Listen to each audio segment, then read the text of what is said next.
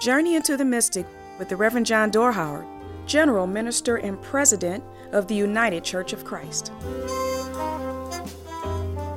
When doing biblical studies and research in seminary, a question we were frequently invited to use to interrogate the text is this: who is God, and who are we because of God?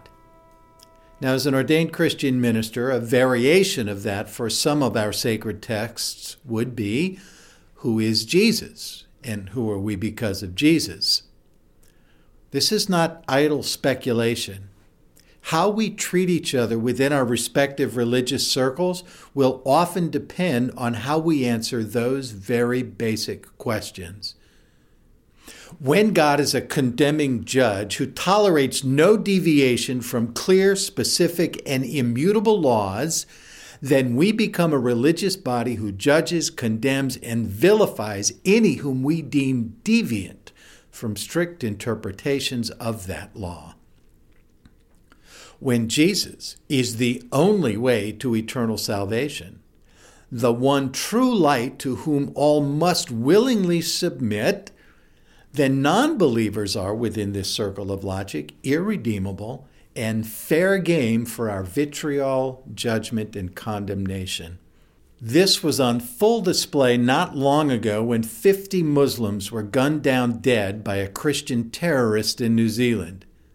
His combination of Jesus as the only way, white supremacy, and Muslim hatred created a perfect storm of Christian arrogance and contempt that authorized him, on behalf of the Jesus he knew, to slaughter innocent worshipers in their sacred house.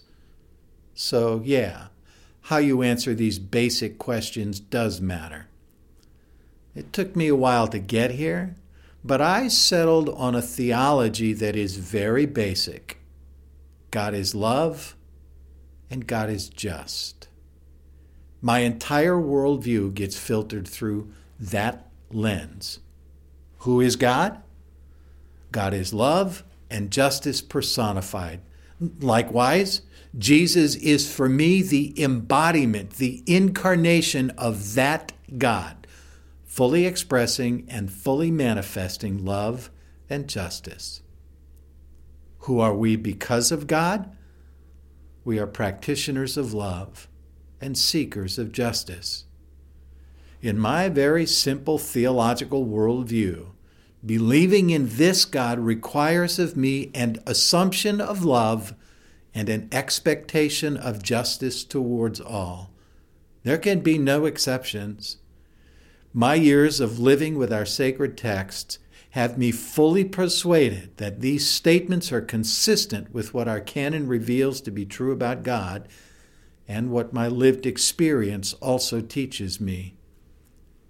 What new faith would emerge on the other side of these revelations? That is what I am most interested in and have been throughout my years in ministry.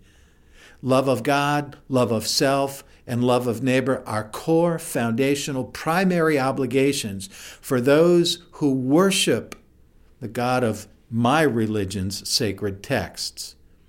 And the pursuit of such love cannot mean anything if we grow comfortable with the unjust suffering of others. New Zealand worries me terribly. The particular brand of Christianity used to justify the murder inflicted on those Muslim worshippers and the particular brand of white supremacy found in the writings of that terrorist are not unique to America, but the exporting of the mass shootings is.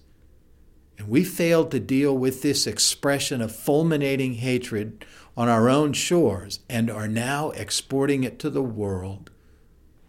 Would that we could now import back from New Zealand the remedy for this, the swift passage of stricter gun laws in response to this mass shooting. That may not happen here, but every spiritual seeker has an obligation to pursue answers to the questions, who is God and who are we because of God, that do not serve as a present and imminent danger to any of God's precious children.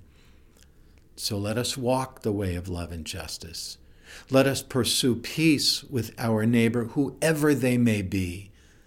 Let us discover the God among us who engenders love, who calls for justice, and who abides with us every step of the way on this, our journey into the mystic. Into the Mystic is brought to you by the United Church of Christ. No matter who you are or where you are on life's journey, you're welcome here. Find us at ucc.org.